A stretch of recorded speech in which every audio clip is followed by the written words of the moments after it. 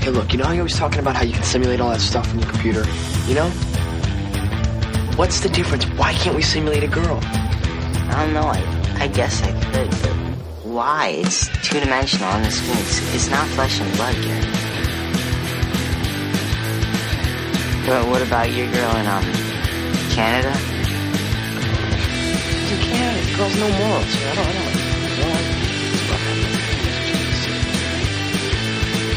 Right, welcome everyone. This is episode 25 of the Comics in Motion podcast.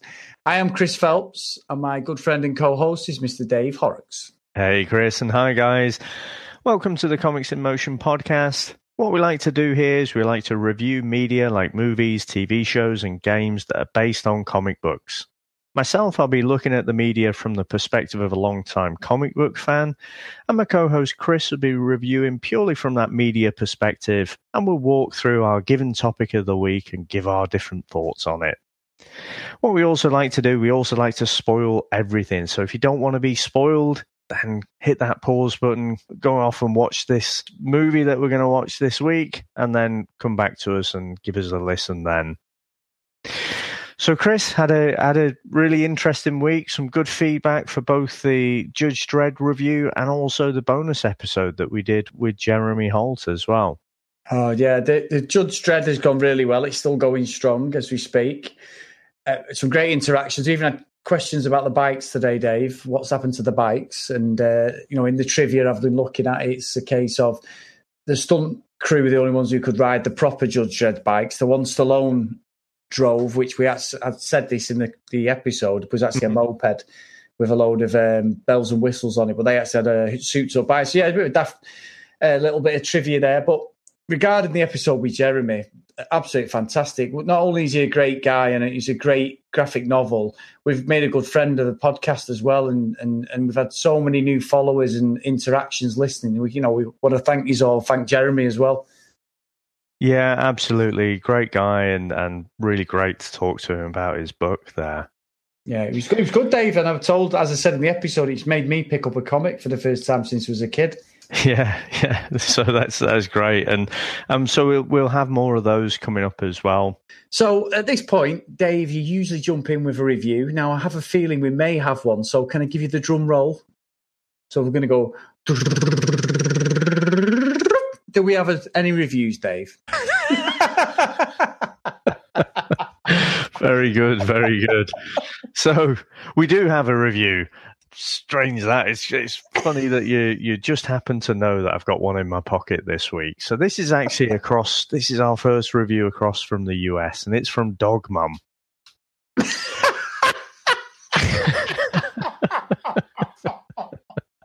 Don't laugh.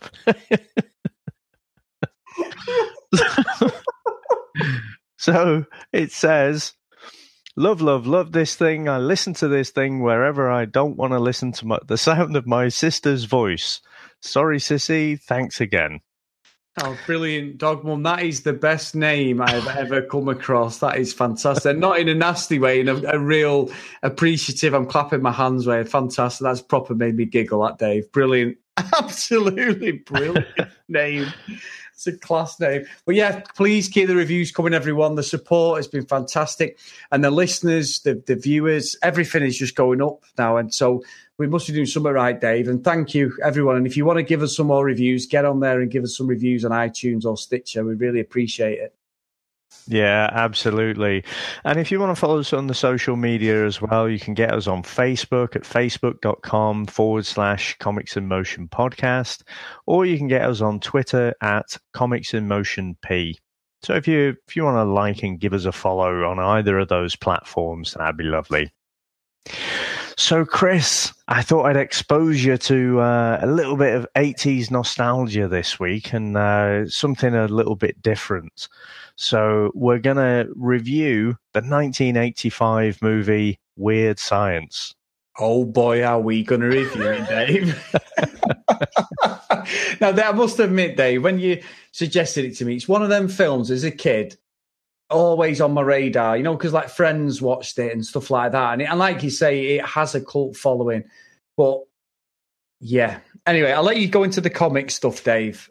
Really interesting subject this week. I've got to applaud you because it's a great topic this is going to be. It is a little bit at left field, and when we started out, we wanted to make sure we didn't just focus on the big two, Marvel and DC properties, and so we want to do things that are a bit more out there, and probably a lot of people don't realize that this has an actual comic background.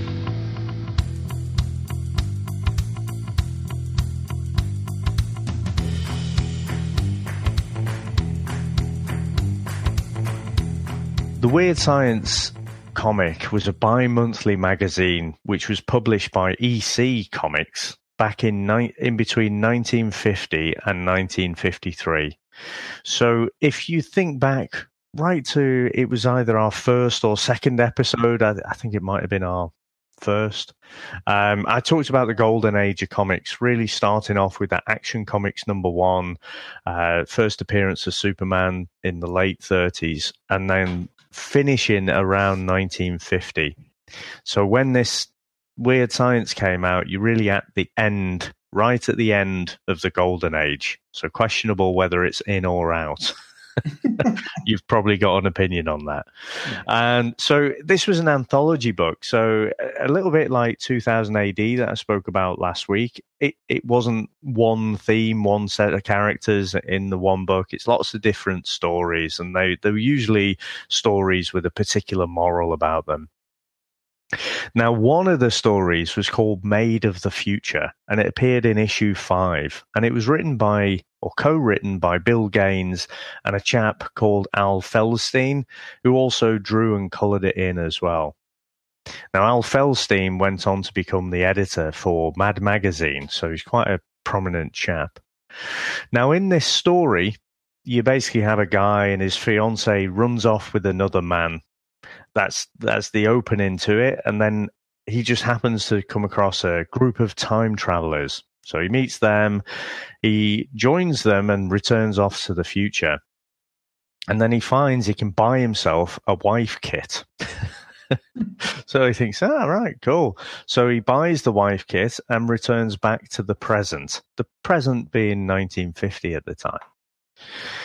So initially, he's very happy with the results. She's basically the perfect 1950s wife. So she's got the blonde hair, the looks. She doesn't answer back, interrupt him when he's speaking, lights his pipe. I made that last bit up. But you can imagine what a stereotypical perfect 1950s wife would be. But then she actually ends up leaving him. And she returns off to the future, so he's jilted again. Which I don't know. I found it much funnier than it was possibly intended to be. Now, the movie that we're going to talk about is very loosely based on this, but this is kind of where the creators got the idea from. And that's it. So again, a bit more of a left field one, something very much outside of the superhero comics, and quite a bit of fun. Yeah, good stuff. So, Chris, do you want to tell us a little bit about the movie background? Yeah, again, there isn't a lot, really. I mean, one of the things that a director and producer absolutely love is John Hughes, because probably me and you are around about the same age, as a sort of young kid going into adolescence, and things like that. Films like National Lampoon's Vacation, European Vacation, Home Alone. You've got The Breakfast Club, one of my favourite films of all time, Ferris Bueller's Day Off. I've watched that film I don't know how many times. He launched careers for like John Candy, Planes, Trains and Automobiles, Dave, one of the best films from the 80s. Absolutely love that film. Steve Martin, Uncle Buck. So you've got, he's a who's who of films with John Hughes. And with this, he came on board with Joel Silver. They got the rights from the comic stuff, as you've just said, and based it loosely on the story of Made of the Future, which is the 5th issue. Now, obviously, you've said this before, actually. The title song was written and performed by Oingo Boingo. That's right. Oingo Boingo, but of course it's Danny Elfman, isn't it? Yeah. He's most famously known, isn't he, for working very close with Tim Burton, and he does a lot of the scores for Tim Burton movies, including the 1989 Batman movie. And it's this is the Weird Science theme tune is just about the most 80s sounding song you could ever put together, and I just think it always makes me chuckle that it's the same guy, you know. I just can't quite wrap my head around that.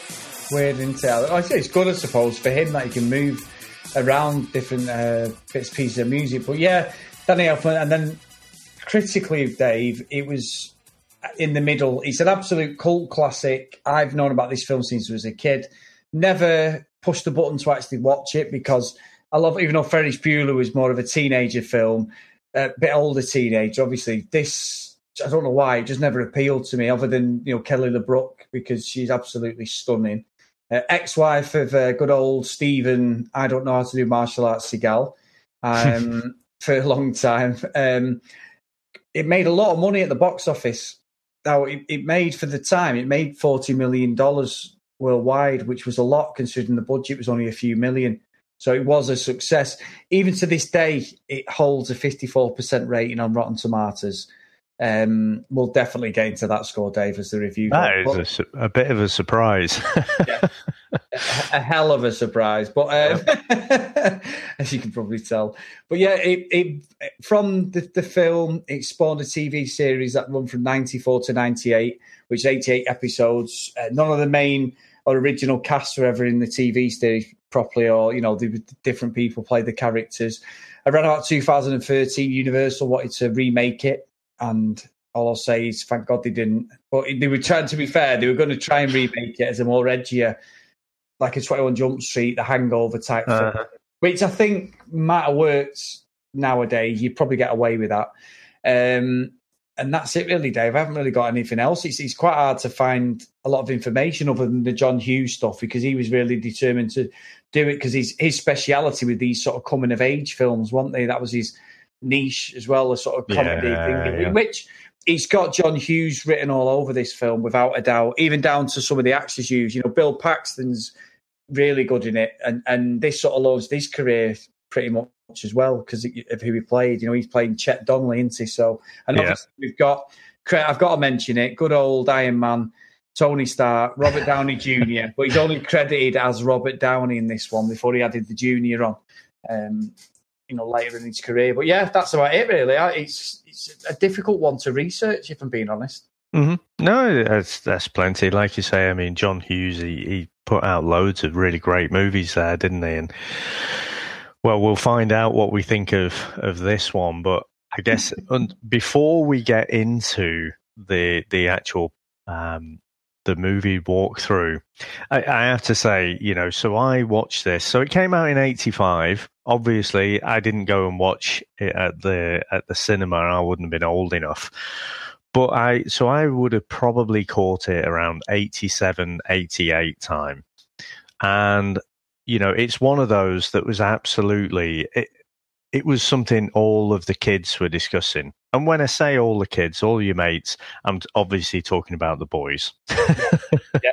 And so, you know, it was discussed a lot. And I think I'd heard of it before I actually saw the movie. And so, you know, I'd ended up, it was on the TV, taped it off the TV and watched it over and over. So I've seen this one lots and lots of times. And it is one of those that carries a lot of nostalgic baggage for me, I think. And so it's going to be tough for me. I kind of know, and part of the reason I wanted to do this as well is because you're watching it out of that context, out of that 80s context and time. I think your lenses are going to be quite different to mine. But I'll just put it on the table there about, you know, kind of what my kind of background with the movie was. I mean, at that time, I had no idea it was based on a comic. No, I didn't know myself until you mentioned it this week, if I'm being honest, Dave. Yeah, so, you know, to me, it was just memorable for other reasons. Yeah, yeah. Let's go for it, Dave. Let's go for it.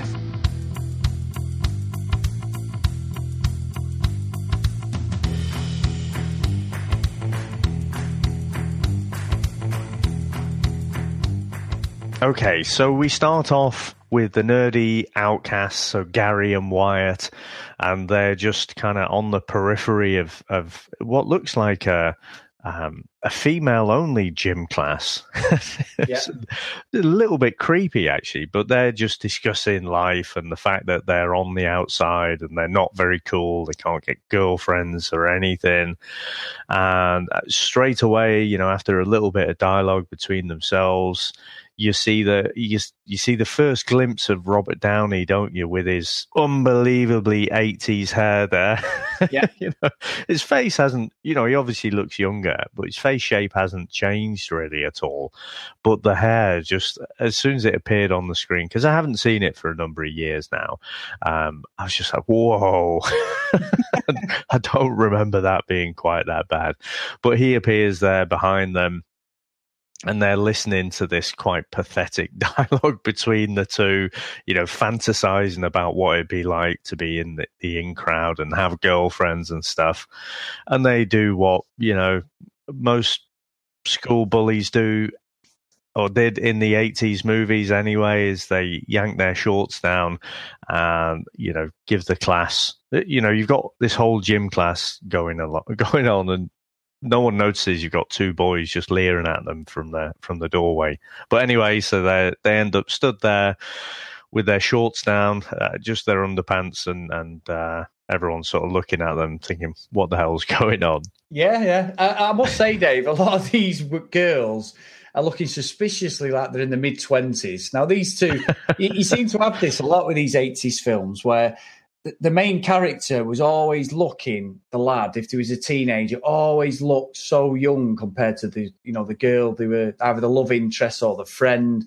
You know, I remember Teen Wolf with Michael J. Fox. Obviously, he always had the baby face, didn't he? But the girl, Beth in Teen Wolf, looked about 25, and he did look 17. And this is the same. These girls look well older than these two lads. And yeah, I agree with you, Dave. I think your sentiments of before we went into it about looking at, you've seen it as that sort of teenage lad, understood it, or, you know, when it came out around about the time it come out or whatever. I didn't, and having watched it now, it's just pure 80s, isn't it? Everything is 80s. The Robert Downey Jr. thing is not. It's not really funny, or you knew what was coming. It sets itself up from the start. To me, it was a bit like a PG version of Porky's, if that makes sense. Yeah.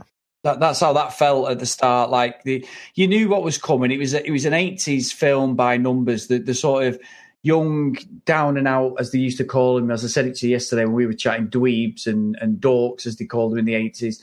It was like the social misfits, aren't they? The outcasts of the class, and you know, they've always wanted the girl, and that's how it sets it up. But I can't say that I found any of that funny, and there's a little bit of a continuity, Dave, which I did notice. That's I've just noticed it now because I've got it on again.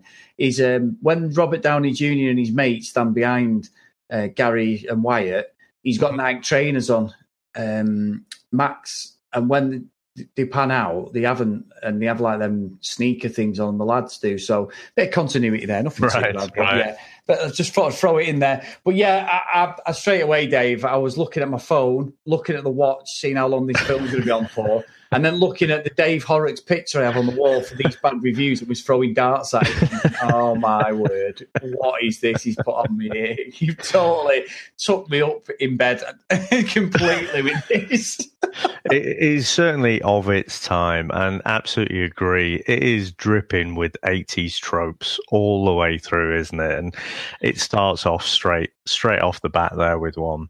Dave, I can't swear, but it's dripping with something else as well. Well, put it this way, Dave. This come out the same time as Back to the Future. As I hold up, and I always say this, they're probably going, how many films has he got on his list as his favourite films of all time? But genuinely, Back to the Future trilogy, to this day, holds up so well. Whether it's because they go back to 1955, I don't know. But this is like...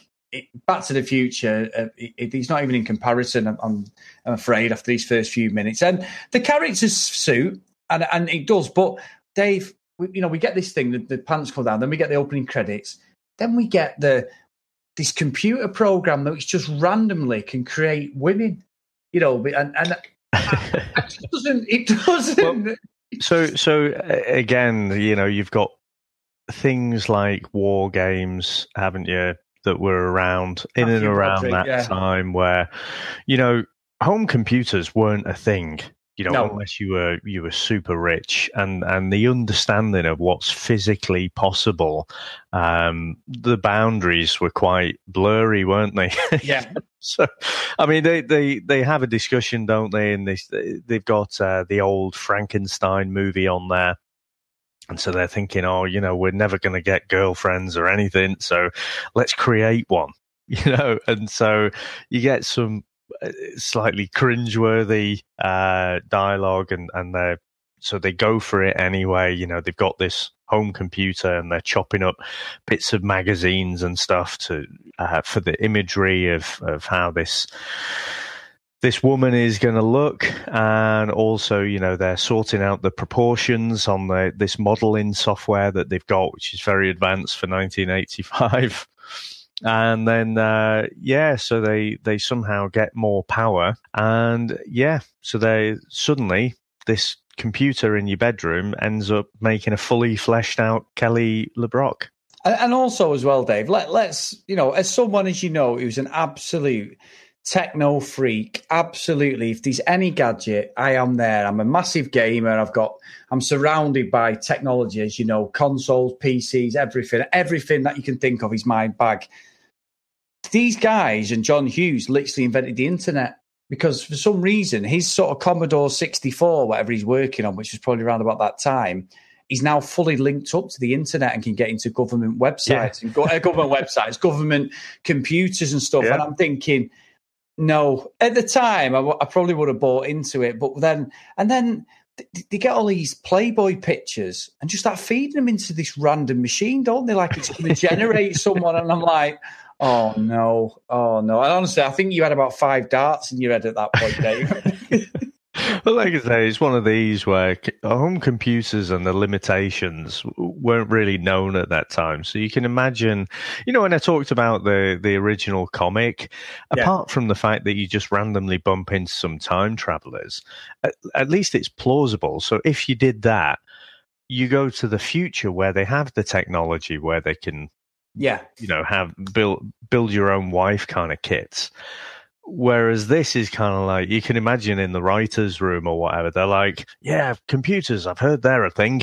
That would create a fully fleshed out woman. I'm pretty sure. Let's do that. It's just nonsense. And then they get a Barbie doll, don't they, which looks like Kelly LeBrock. And they end up with bras on the head. Honestly, like you say, I agree with you, Dave. I'm watching this in totally the wrong era, really, because as a 39-year-old bloke, I'm thinking, what is this hell I'm having to endure? Because it doesn't make any sense. It is a break from reality. It's based on a comic. I totally get it. But there wasn't any bit in it where I thought any of the acting was good. The lad with the blonde hair just wanted, I don't know what he wanted, but he was terrible. The other lad wasn't too bad. That's Anthony Michael Hall, isn't it? So he was quite big around this time. He was in National Lampoons. Yeah. And he couldn't do it. So he was filming this. So they had to replace him in that series of films as well. So he's quite well known. The other chap, I looked him up the other day. He's some sort of professor. He's some sort of academic. Oh, right. I bet. Can you imagine the amount of times he's had some stick for this movie? Yeah. This guy who's a professor. Yeah. He's probably changed his name, but no, Dave. I get what it was aimed for and the audience it's aimed for, but none of it makes any sense, do you? And then, we get this thing where the computer overrides everything and they've unplugged it, haven't they? And it's still going crazy. We've got dogs on ceilings, fire in the middle of the street. The bedroom's like some sort of electrical storm. And then, lo and behold, we get this, door, don't we, bending inwards. And I must say, Dave, let's be honest here, Kelly LeBrock is absolutely stunning. She's absolutely gorgeous woman, isn't she? Yeah, and I think though her introduction was her best looking bit, if you like. Yeah. You know, she did look pretty stunning in that shot there. Yeah, she did, and I wasn't sure what to expect. I thought that she didn't speak in this film, and I'll be honest with you, Dave, I wish she didn't for quite a lot of it, because it was, I don't know why, as we're both English, I don't know why, but it didn't sit well with me at all. Because she was a model, wasn't she? She's not an actress, let's be honest. She's never been a proper actress, and she was wooden, to say the least. Yeah, there was something not quite right with the cadence of her voice, wasn't there? Yeah. She was speaking with a posh accent, but there was something off about it. I agree. And I could never quite put my finger on it. Even watching it as a kid, it was like, that just sounds a bit off. I don't know what it is. But and we've sorry to cut across you. We've discussed this as people who are English, and me and you are from the north. We don't sound like that. But whenever they have these people, it so frustrates with these English accents, especially from the 80s. They were always playing these gents. I've mentioned this a few times, and it was getting frustrating because I was just like, oh, she was hamming it up more than it needed to be. But I'll tell you what, Dave, the next scene, oh my word, we are talking. Oh, well, before we get into the club, and you're right, they all the English actors typically will speak with that royal pronunciation, won't they? You know, so I think it's only in recent years, probably Game of Thrones has done more to expose the world to different regional accents within the UK than anything, you know, with the Starks and what have you. So yeah, but when the computers basically hooked up to the 1985 version of the internet and drawing power from everywhere, and you've got these funny little clips and scenes and whatever, it reminded me of Superman 2. Yes. You know, the Richard Lester bit where Zod and co are basically blowing at the crowd, and you've just got all these nonsensical slapstick moments. When that was going on, I thought, oh, that's very much like Superman 2, that. Yeah, I got good spot actually, Dave. Yeah, I like that. I mean, what's your wording on the shower scene?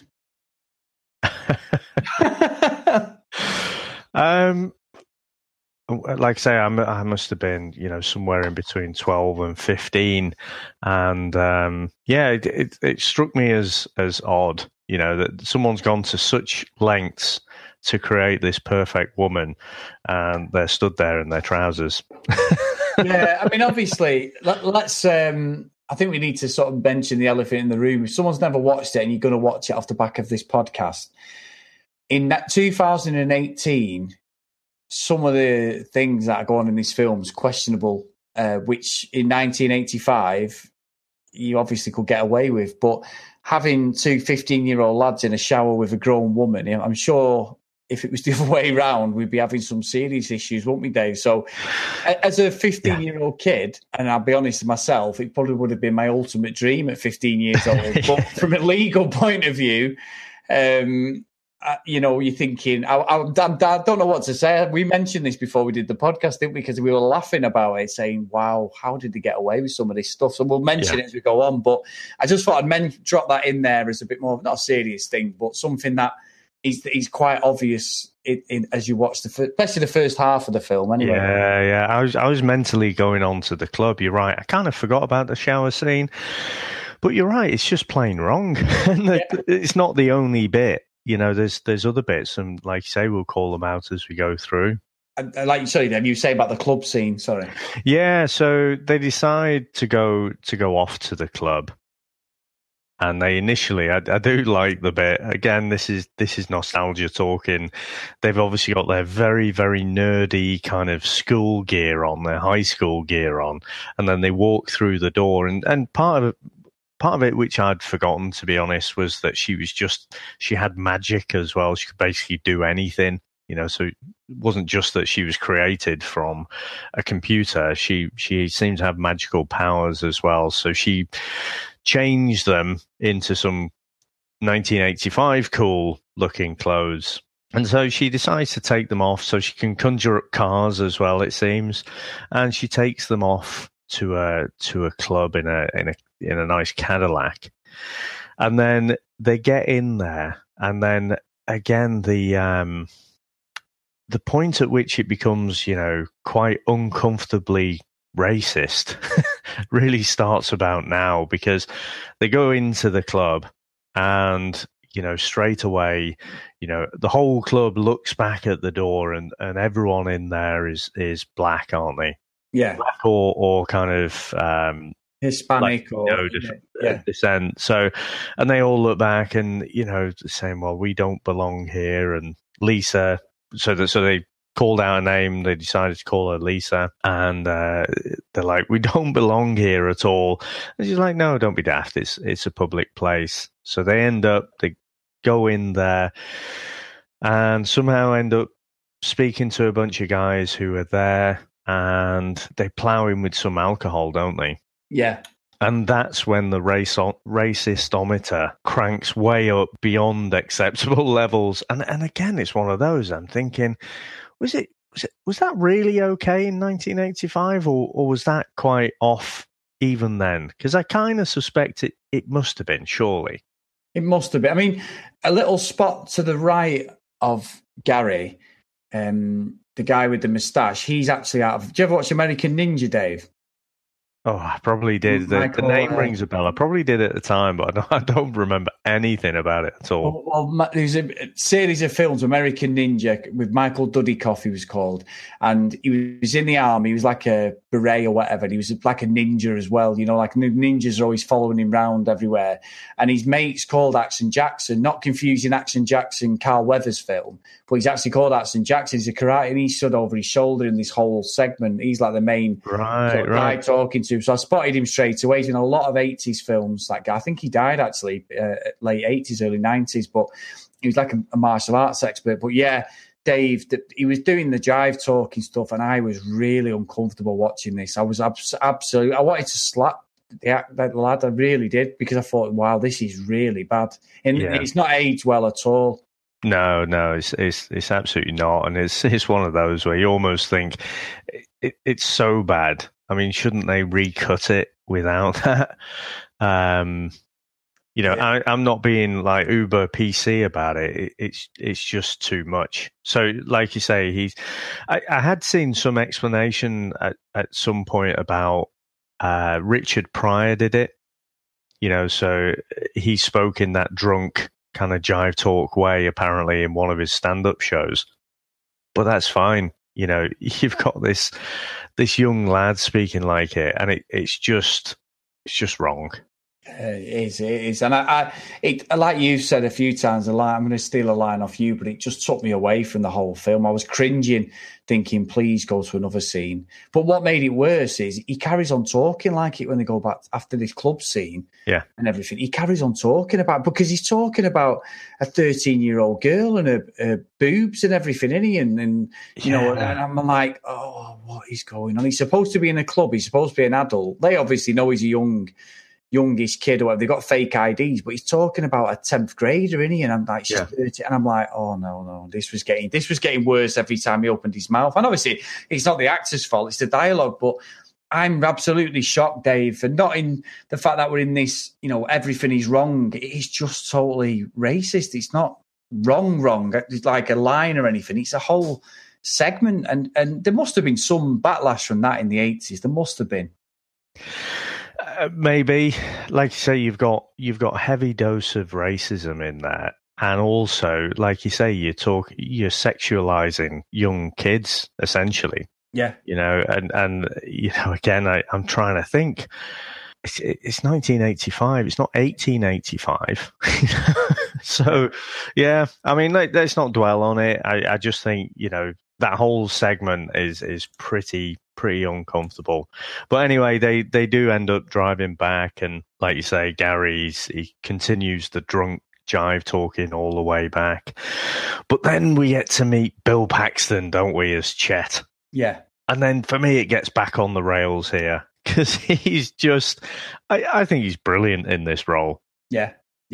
He's a bit like Buzz in Home Alone, Macaulay Culkin's brother. He's just horrible. I know he's older, but he's that horrible brother that and it's a cliche, the 80s, isn't it? But it works, Dave. The Goonies had these sort of characters, things like that.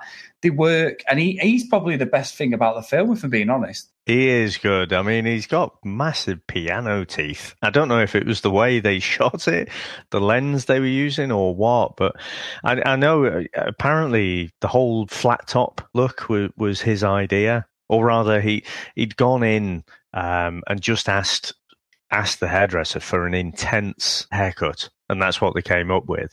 And the hairdresser didn't want to do it because he thought it'd be fired. Everything's got to be approved.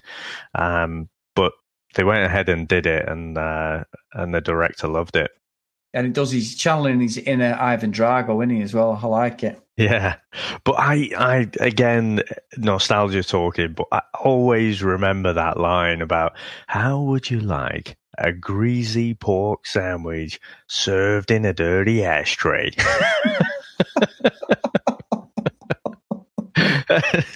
And again, I guess when I was watching this as a young teen, if you like, and not really fully experiencing what it's like to come home drunk, I guess if I'd have watched it then as a later teen, I'd probably find this scene a little bit funnier because Gary's there and he's just he's getting a dressing down, but he just can't stop giggling. So that did make me chuckle a little bit. Well, and then the next scene, Dave, Chet goes off, he gets money off him, doesn't he, to keep him quiet. Yeah. And this is where we get a really bad, uncomfortable scene. Now, like I say, 15-year-old Chris would have absolutely lapped this up, Dave. And like I say, it would have been every boy's dream. But Chris, the adult, and as a parent, we get the scene where Kelly LeBrook is kissing Wyatt. Yeah. And that is 15-year-old Wyatt. Exactly. I'm getting really, and she's grabbing his backside and all. I'm watching it now as we're going through it. But yeah, I don't know. I don't know what the score was then or anything like that. Like I say, you get older, things change, don't they? The world's changed, but that was never right even back then. So I don't understand how they still got away with that. If you're 16 and just legal or whatever, then you've got an argument to run with the story, haven't you? But the fact that they're underage, no one seems to actually bother, do they? It's just, you're just taking it for what it is, I think. Yeah, I mean, I'm not going to be hypocritical about it. When I was watching this as a younger teen, I was thinking, you lucky man. Oh, if only, But like you say, you get older, you're a parent, and you look at it slightly differently. And again, it's just wrong. I mean, I don't know how old the actor was at the time, but I think he must have been thinking all his chips had come in, to be honest, when he signed up to play the role. Yeah, I reckon the other one, is it Michael Hall? He was probably gutted as well, I would have thought, because he missed out on that, didn't he? But yeah, I agree with you. At 15, Dave, I'd been absolutely saying the same thing, like, oh my word, how lucky is that guy? Because she's absolutely stunning. She's a stunning woman, she 80s haircut and all, but really pretty girl, So she's probably late 20s at this point, I would have thought, Dave, something like that. So I think she's supposed to be 23. I can't remember where they mentioned 23 later in the movie somewhere. Yeah. But anyway, like I say, well, it's not a case of skating over, but I thought it was prevalent to bring it up in the review, because if we don't address it, it's not that we're agreeing, we're not certainly not endorsing it, but it's just a funny way that in 33 years how times have changed with the films and that. Yeah, absolutely. So we head on off to the mall, don't we? And again, Gary and Wyatt, they're just uncomfortable. You know what it kind of reminded me a little bit of as well? Reminded me of the In-Betweeners. They're a little bit younger than where the In-Betweeners are supposed to be. Yes. But, the awkwardness and everything, it kind of reminded me a little bit of that. But they're, shopping for perfume, aren't they? And again, a girl behind the counter is supposed to be with them at high school because she recognizes them, but there's no way that she's not 25 or something. Yeah. But again, another bit that when I was watching it, yesterday on our rewatch, I'd kind of forgotten about. But as it got to this mall scene, it's just one of those that I remember where basically Robert Downey's just a complete tool with his mate there, and drops a big slushy or an icy on Gary and Wyatt. So they've got the great all white, very, very 80s gear on, and they get a kind of pink slushy all over them. So I thought, I don't know why but that did. I remembered that quite a lot. Yeah, I've seen that before, actually, Dave. Even though I say I've not seen the film, I've seen that bit before, and I never twigged that he was actually Weird Science. Mm-hmm. So it's strange that, because I knew it was Robert Downey Jr. I never twigged it was him. Yeah. But then we get, a little bit of a weirdness kind of thing for me. So Robert Downey and his mate, what are the characters' names? They're Ian and Max, aren't they? They kind of head up the escalator. So they're going off with their girlfriends, and the girlfriends are basically saying, these are tools, but they're kind of cool. They're the cool kids as well, so they get us all into all the best parties and what have you. And then they see Kelly LeBrock going up the other side of the escalator, and then just completely kind of lose their minds, I guess, act like a dog with something, so they jump over to the other side of the escalator. They're both chasing after her. And again, I guess it's just a little bit 80s, aren't they? Isn't it? I mean, their girlfriends are not ugly, are they? No, they're good-looking girls. I was trying to think. I'm looking at them, and I'm looking at Kelly LeBrock, and like you say, Kelly LeBrock's a lovely lady, but is she any different to the girlfriends they've got? I'm not sure. But they end up chasing after her, and again, not a fantastic put down, really. But they're trying to chat her up, but she's having none of it. And then she goes off with Gary and Wyatt in the car, and so they're a bit gobsmacked. And again, that's their put down. But I didn't think after he'd covered the lads in slushies, I didn't think it was a great put down, to be honest. No, it wasn't. And again, very much 80s humour, Dave. Real that it was like over the top. They just ham everything up, don't they? Completely. Yeah. And I think Downey Jr. in that, Dave, they do a good job of just playing the absolute people you want to hate. Yeah. More than anything. Yeah. So I think that come across quite well. But yeah, I'm not invested in any of this at the moment. You say that as if you're going to be invested later, but I'm suspecting not. but okay, so let's move on. So basically, Lisa is saying, look, you're too uptight. You need to have a party, essentially, and loosen up a bit. So Lisa she heads off to Gary's parents. Now, I didn't get this all those years ago. I didn't pick up on it this time as well. So what I didn't understand, so Gary he's staying over with his mate Wyatt in their house. So I didn't quite get, why does Lisa need to then go back to Gary's parents and explain to them that he's going to be at this party? I don't know. I question this anyway, but I haven't got a clue, Dave. Yeah. So anyway, it just is. They do for some reason. And you get this weird, really quite terrible scene, I think, where, she's just being quite over the top and offensive with Gary's parents. And again, I guess the parents are set up to be the squares, aren't they? Al, Gary's dad, he's set up to be the plumber, so he's kind of that blue collar type worker, and they're stiffs and uptight and everything, and she's just trying to be offensive to get a rise out of him, but it was just all a bit wrong. But anyway, after that bit of dialogue, and she threatens the parents and then heads off out, and Gary's going nuts, because she's just made a fool out of him, essentially. But the mother has forgotten that whole interaction that just happened, whereas the man, so Al, his dad, has forgot that Gary exists, so overshot the spell a little bit there. So again, I must admit, although I'm looking back with nostalgia and probably finding more things amusing than you are, none of that to me was funny back then. It wasn't really now, to be honest. No, and I think they're miscast as well. They look absolutely nothing like him.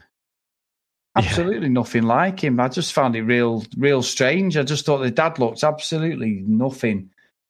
You know, at least make an attempt to give the dad fair hair or something, but it was absolutely atrocious, wasn't it? Yeah, and so, I mean, when I missed out when they'd left, she obviously pulls a gun on him.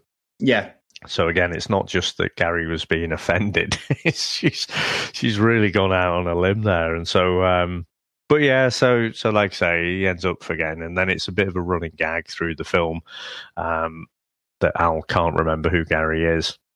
Not a very funny one, Dave, let's be honest. No, not entirely.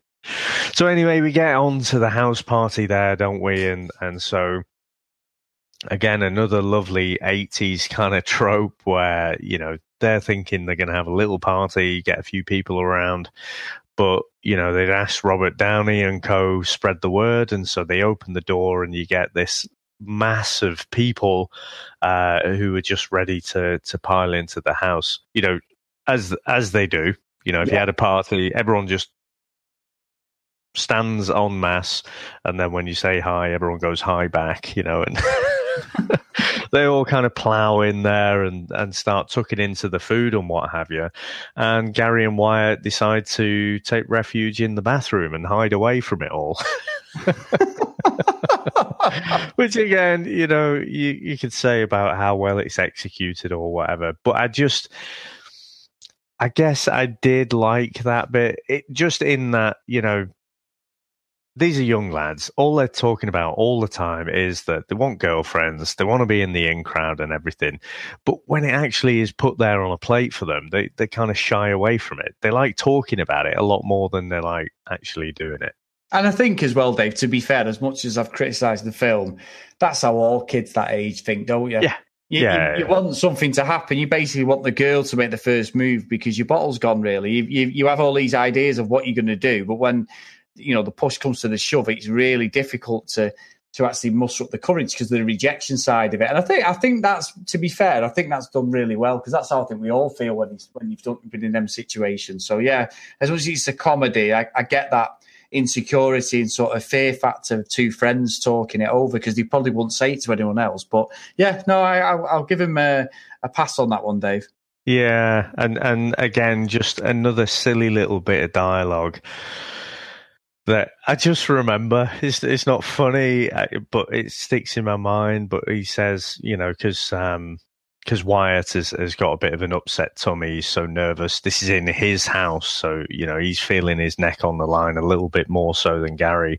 And so he sat on the toilet. And so Gary just says to him, look, if you're going to float an air biscuit, let me know and I'll hit the fan.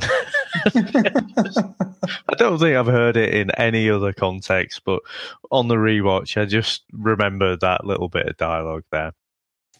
But they end up, so, you know, meanwhile, you've got Kelly LeBrock, Lisa, she's going around handing out hors d'oeuvres, and she's got caviar, hasn't she? So these high school students have got quite expensive taste, you know, to want caviar. But so the girlfriends of Ian and Max, Deb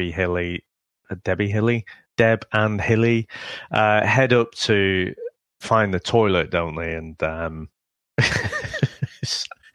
again, it tickled me. I'd be interested if it tickled you at all, but, you know, obviously Wyatt's just been to the toilet, and, you know, these young girls who you know, the guys are quite fancy as well, want to get into the bathroom. And so you've got Gary, he's at the door, answering the door, and you've got Wyatt in the background lighting a match, you know, trying to get rid of the smell. Again, utterly stupid slapstick stuff, but it did make me laugh, that. Yeah. And then, so they end up going into the bathroom, and then the awkwardness level ramps up to 11, doesn't it? Because, you know, they want to get in there to use the bathroom, but Gary and Wyatt just stick around. And they say, you know, can you leave us alone for a second? So they head into the shower. And then they put their plan of attack together, but obviously when they resurface, those girls have gone, and you get some other girls who aren't quite as aesthetically pleasing are in their place. And so then we cut across, don't we? We get to see Wyatt's grandparents. And again, this bit sticks out in my mind just because of the over-the-top accents. I think, these are guys who probably aren't actually English, but they're just going over the top to sound posh, I guess. And I do remember, what is it? The grandmother says something like, there's nothing more than a 15-year-old boy likes than his grandparents, or something like that. So we'll go around and see how he's getting on. He's probably getting pretty lonely. And so when they turn up to the house, again, just a really quite uncomfortable moment. And again, when you're watching it when you're older, you kind of side with them, Yeah. But obviously Lisa just freezes them and sticks them in the cupboard. But I think, what is it she says? She says something, the granddad, he says something like, have you ever? And the grandmother's like, never. Really over the top poshness way. It's weird, isn't it? Because you can see because obviously when they come kick off, she casts a spell, doesn't she? We know we're going to get to that in a minute, but they're not good actors, Dave, when they're in that. No, not at all. Word. You can see the grandmother's absolutely in agony because she's trying to hold that smile, isn't she? It's poor, real poor. Oh my word! Yeah. That's all I can say. I'm trying to be positive, but so anyway, Ian and Max they find out. So their main reason to be at the party is so that they can chat up Lisa. But then they find out, Lisa's quite upfront with them that Gary and Wyatt had created her, and she does whatever they say. So they come up with this idea to try and get in with Gary and Wyatt and say, oh, look, sorry about everything. And, can we do this experiment again? So they try to recreate that same experiment, but it kind of goes a little bit wrong, doesn't it? And everything. Again, we get this Superman 2, Richard Lester scene again. Yeah. Again, just so 80s. Because you get the one girl, don't you, who's just playing the piano, in the middle of the night in a room on her own. Yeah, and then she ends up. The wind's trying to suck her up the chimney, and she ends up having all her clothes ripped off, before she gets sucked up the chimney and deposited in a lake. It was just awful.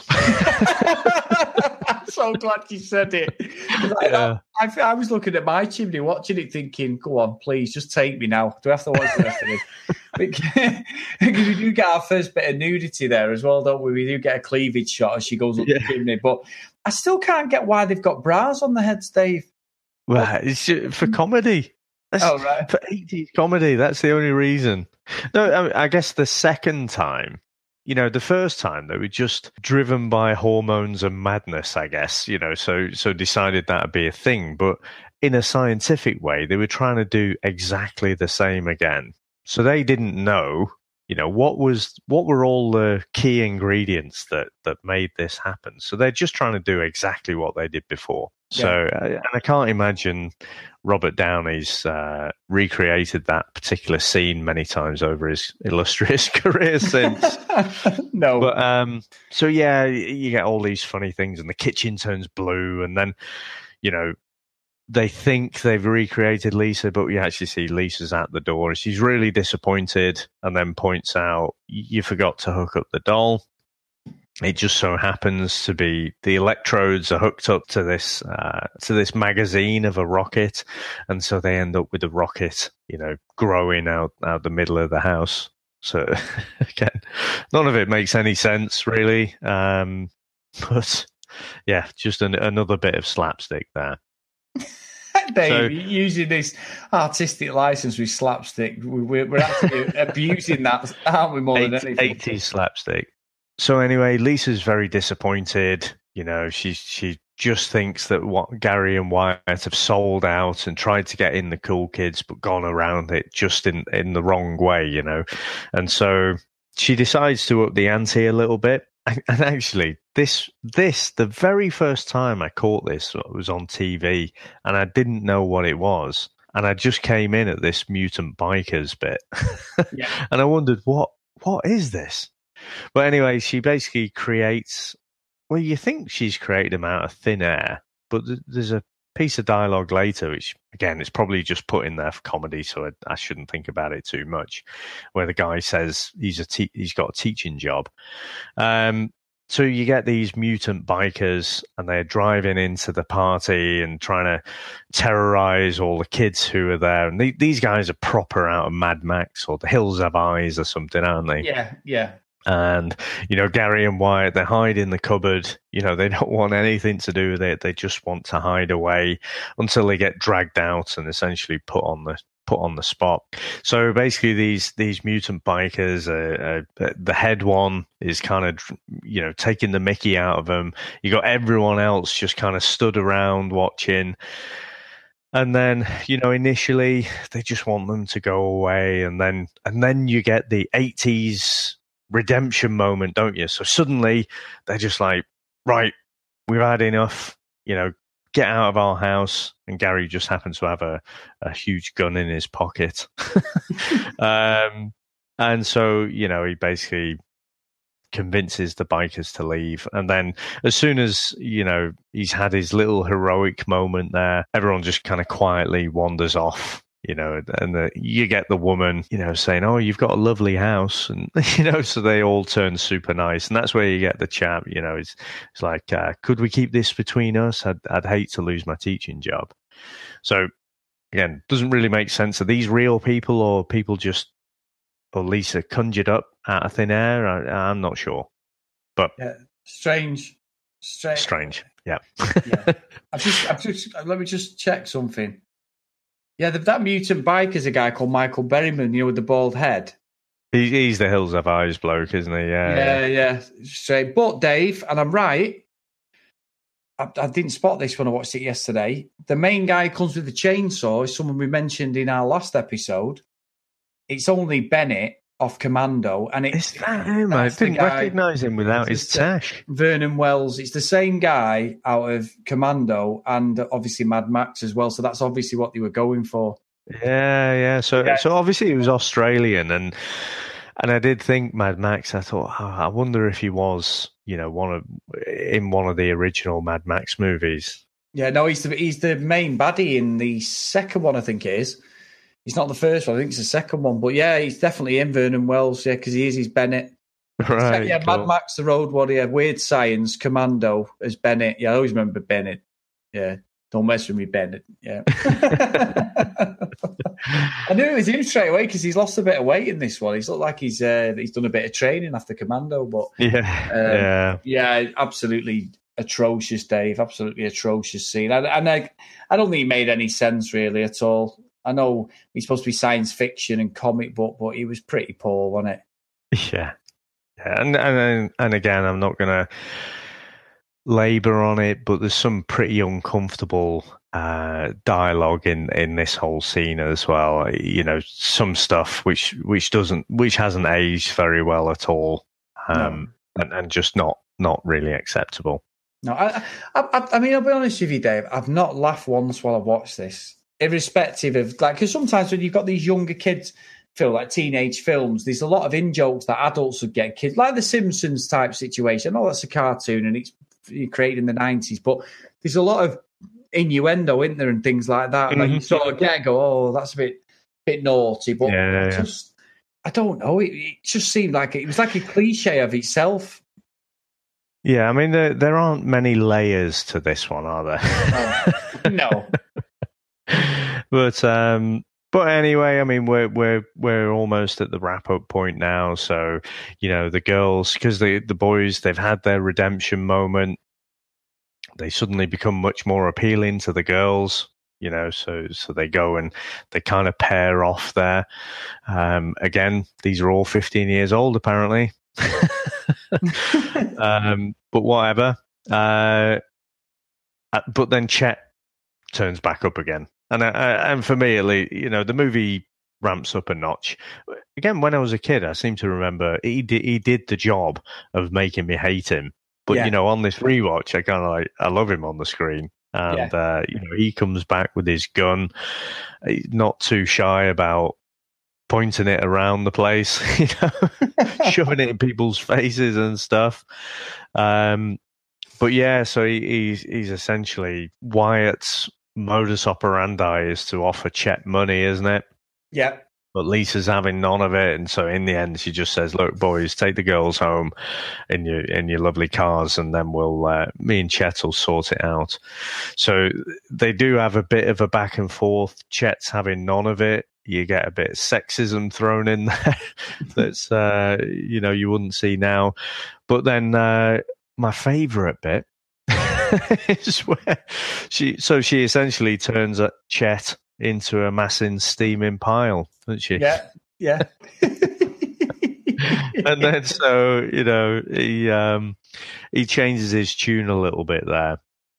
I do like the Ferrari though, Dave. There's a nice little car chase, very 80s car chase like, where you get Gary driving the red Ferrari, don't you? Yeah, and I like that because you got the typical 1980s Blues Brothers cop car, being chased.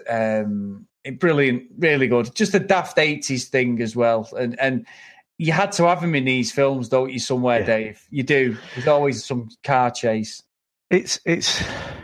I'm not a car nut, so I wouldn't say for sure.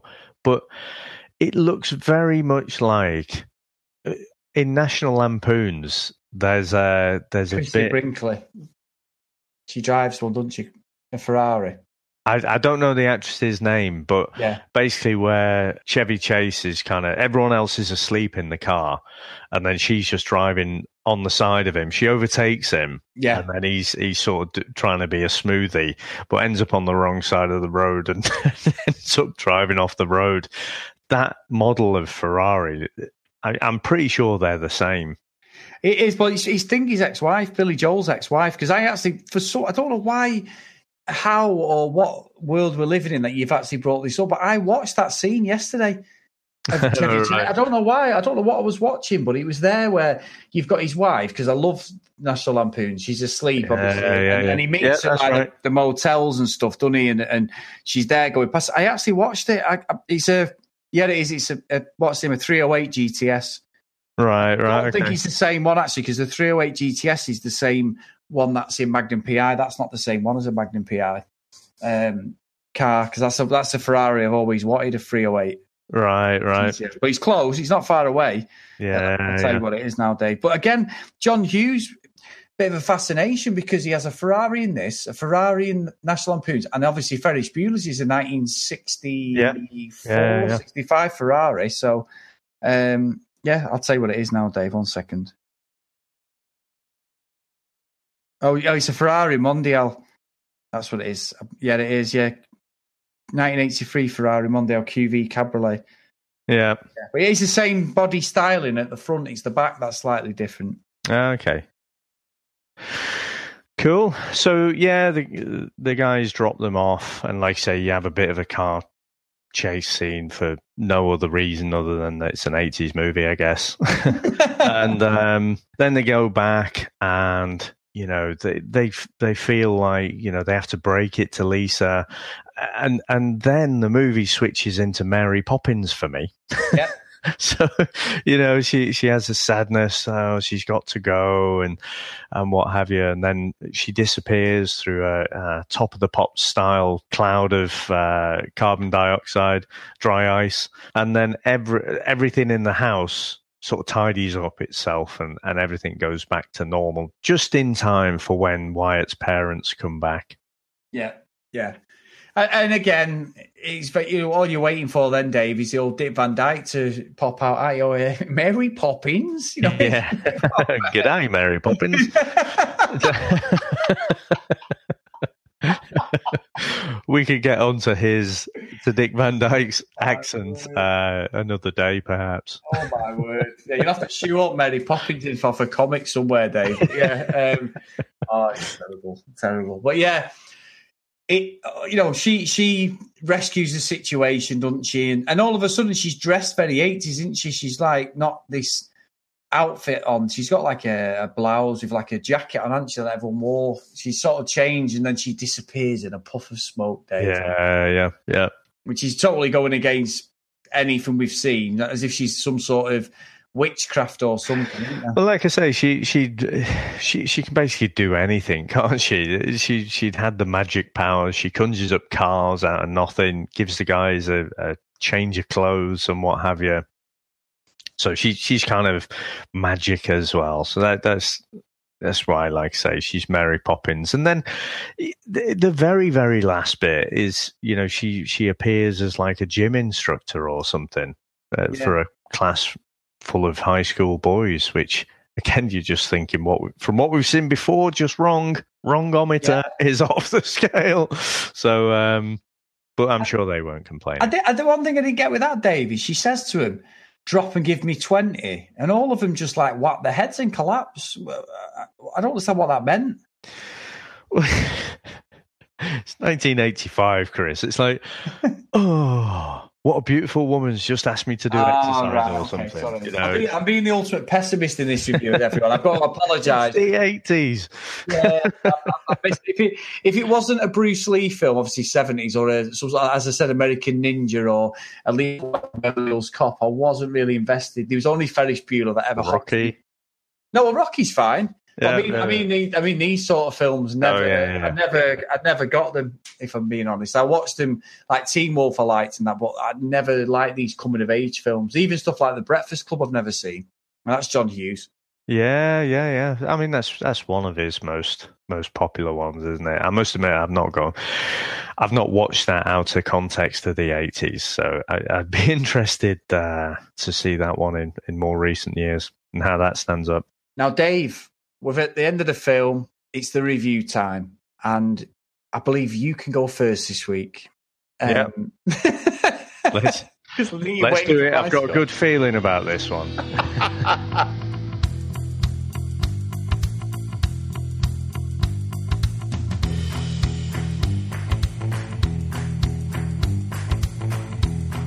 Okay, I think you are right. It is me first, but I was so focused on waited to hear what you give it. I'd kind of forgotten about my whole review score as well.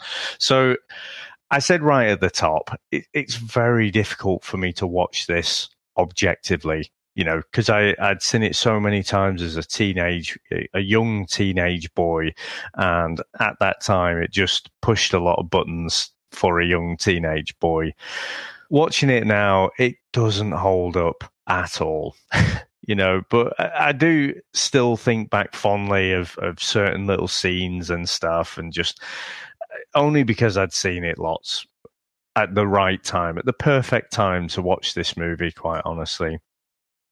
So for me, I'm going to send it to Hell's Kitchen, because I think if I was to watch it objectively, it would go worse than that. But there are a few little moments in there that just made me smile, not laugh, but just smile a bit, just thinking back to when I used to watch it. So that's where it's going for me, Hell's Kitchen. Good stuff there. And obviously, like you say, you've seen it before, so it holds more weight for you than obviously me watching it for the first time. And for my score, Dave, I think the way this is going to go, but I will say, in agreement with what you said before the film. I'm sorry, anyone who's listening, if it's come across quite negative today, but I can only view it and review it now. I haven't had them eyes watch it 30 years ago. As I've mentioned, the Ferris Bueller or Back to the Future. You know what I mean? So it's hard for me now to get the humour or to get what it was about. But I'm pretty sure at 15, Dave, Kelly LeBrook, that would have been getting watched over and over. I mean, I remember watching The Man with Two Brains, and I was in love with Kathleen Turner, and the girl he creates in it's absolutely stunning. And, like them daft films, and then it's probably terrible. But it was one of them ones where, 15-year-old Chris absolutely would have lapped it up, and it would have been my absolute dream to get, an older woman wanting to sort of look after me, shall we say, as a TV podcast. I'm trying my hardest, Dave. But yeah, it's an absolutely now. I went, when I was researching, I did come across, because I always check for the scores, the Rotten Tomato scores and things like that. And I think, to be fair, if we were reviewing it in the 1980s, sites like Rotten Tomatoes, if they were around then, it would have scored highly, Days. We were talking late 70s, 80s as an overall review. But when you go on there and look, just for research purposes, there's plenty of retro reviews, a bit like what we're doing with this, with the podcast. And they've all said what you said. It doesn't stand up well. Bill Paxton's a saving grace, and, Kelly LeBrook is great for the first 5 minutes or so because, the awe of looking at how pretty she is, great. But as a film, I think it's probably, there isn't a score worse than The Phantom Zone. And I said this about Generation X, but I actually think Generation X is better than this, Dave. Oh, I'm sorry. It's absolutely one of the worst films I have seen. And I did say it with this, and I said it about Nick Fury, so I'm being a bit flaky at the moment, but I couldn't. It was just, I had to have a break after an hour. I said to you, Jen, I was going to watch it in 2 parts. And I didn't have a break because I was doing anything. I had to have a break because I was thinking, what am I doing with my life here watching this nonsense? And I know, I'm joking because it's for the podcast. I love reviewing them, Dave, and talking about it, but it's a real hard graft to watch it now. I think you've got to have watched it originally when we were younger, because I don't get it now. And that's not that there's anything wrong with the style. There's too many things now that are totally wrong, inappropriate. The racism stuff, a 15-year-old girl, if it was a 15-year-old girl, we'd be having something serious to talk about, and a bloke doing it, Dave. So you've got to flip it on its head and say, that side of it made me cringe. And that guy, when he was talking, doing the jive talking stuff, was just awful. It was really poor taste. And I like John Hughes. As I've said, some of his best work is some of my favourite comedies from the 80s. Brilliant. John Candy and that, love him. Home Alone, great. But this is just atrocious, Dave. So it's got to go to The Phantom Zone.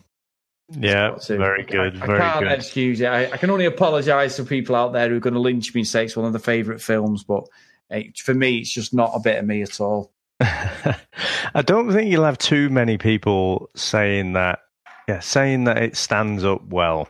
I don't think you'd have anyone. I'd be very surprised if anyone said that. But I think there will be people out there in and around our age who've watched it at that time and think of it with a certain fondness. But I'm kind of, and I know you hated it, and again, I just have a twisted love of that. Because when we did Generation X, you said it was the worst film you think you've ever seen, and I'm pretty sure you said something like you can't imagine there being anything worse than that. Well, I think I need to just keep my gob shut with these sort of things, Dave, because I like it, though, because when I look back and I listen, obviously we listen to the podcast, don't we? Yeah. And when I listen to it, I get more enjoyment out of these ones. I don't know why. I don't know whether the listeners are the same. We'd have to get someone, if you can comment, if you're listening, what you think. But it's the torture that me or you have to go through review something. This is absolutely nonsense, and that's what I love the most, because I'm going into it blind with no backstory to it at all. Because we've had this discussion last few weeks where you said to me, I've never watched Forrest Gump. Now, that is absolutely... I know all the lines out the film, box of chocolates, all that. I've seen him running with his calipers on and he breaks them. I have genuinely never watched that film. And not because I didn't like it. I've just not... It's a film I'll watch, but it's not a film that, I've got to watch it sort of thing. I've got to be really invested in it to watch it. And I don't know why. I've just never watched it. And that's 20 years ago now. Yeah. And like I say, So now my challenge is to find one worse than Weird Science. maybe we, as we were saying about a poll, Dave, maybe we should ask people's opinions. What they, comic book based, what is the worst film you've ever seen? And we can have a little thing and see if we think the same or whatever, because that'd be an interesting subplot for me and you. Yeah, we'd have to have a think how we could do that, because I think on Facebook, I only found we could only seem to add 2 options on a poll, and then with you could do it with comments and people responding to tweets, I guess. On Twitter, you only had 4 options that you could pick. So yeah, good point actually. But yeah, Dave, there's going to be worse. So at the moment, that's the worst film I've ever seen. I don't have too many, to be honest, that are down there with Weird Science and Generation X. But leave it with me. Hold my beer, as the saying goes. I'll take your challenge, and I'll raise you. Yeah. Okay, let's wrap it up there then. So, Chris, have you got any plugs for us? Yep, we've got a couple of podcasts myself and you are currently doing and producing, Dave. We've got the Chat Footy podcast, which is coming towards the end for the time being, which we've done predominantly and exclusively about the World Cup. Me, you and Ben have been, round table discussion after all the games, lucky with England. So we're going to move that and transition it into the English Premiership for next season. We're just putting together what ideas and what the format's going to be. But give us a follow on Twitter @ChatFooty and on iTunes @ChatFooty Podcast. And the sister podcast to that is the Chat Footy Gossip Podcast, which is a short 2 to 3 minute podcast every day with all the latest transfer news and speculation. And again, iTunes, it's Chat Footy Gossip Podcast, and on Twitter @ChatFooty Gossip. How about yourself, Dave? Yep, so we've got the Grassroots Coachcast, so all about coaching youth football or youth soccer. Again, while we've been investing time in the Chat Footy podcast, focused on the World Cup, we've dropped the frequency of those, but as the World Cup's wrapping up now, we'll pick that up again over the next couple of weeks. Good stuff. And also, if people are getting a bit confused and they can't find the podcasts, if you go on iTunes and put in Whatever Entertainment Network, they all come under that banner, which is mine and Dave's network for the podcast. So you should be able to find it that way if you want to see what other podcasts we do under the same banner sort of thing. Yeah. So yeah, Dave, great stuff, Dave. So thanks for not ruining my weekend, but you've made me laugh today. And as much as it was quite a pessimistic review, it's also a review 30 years too late, probably. But great subject matter, David. And I like the little bit of researching, and I'm looking forward to finding facts out about this for next week. I really am. There's some great facts going down. Yeah, very good. So do you want to sign us out? I haven't got the energy, Dave. I'll be honest. I'll let you. You can sign us out, Dave. It's only right because you knew this film and I obviously didn't. Well, I'm off for a nice greasy pork sandwich served in a dirty ashtray. And I'm going to throw myself up a chimney. Take care, everyone. Bye now.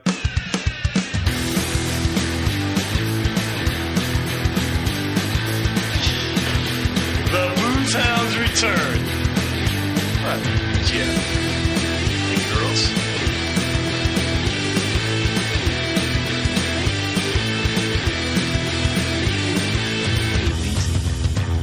How about a nice, greasy pork sandwich served in a dirty ashtray?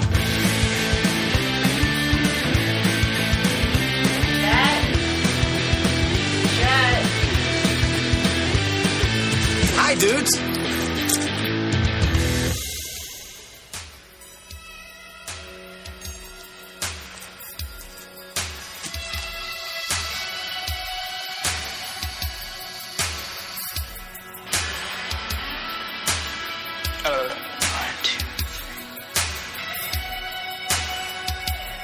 She's alive! Alive!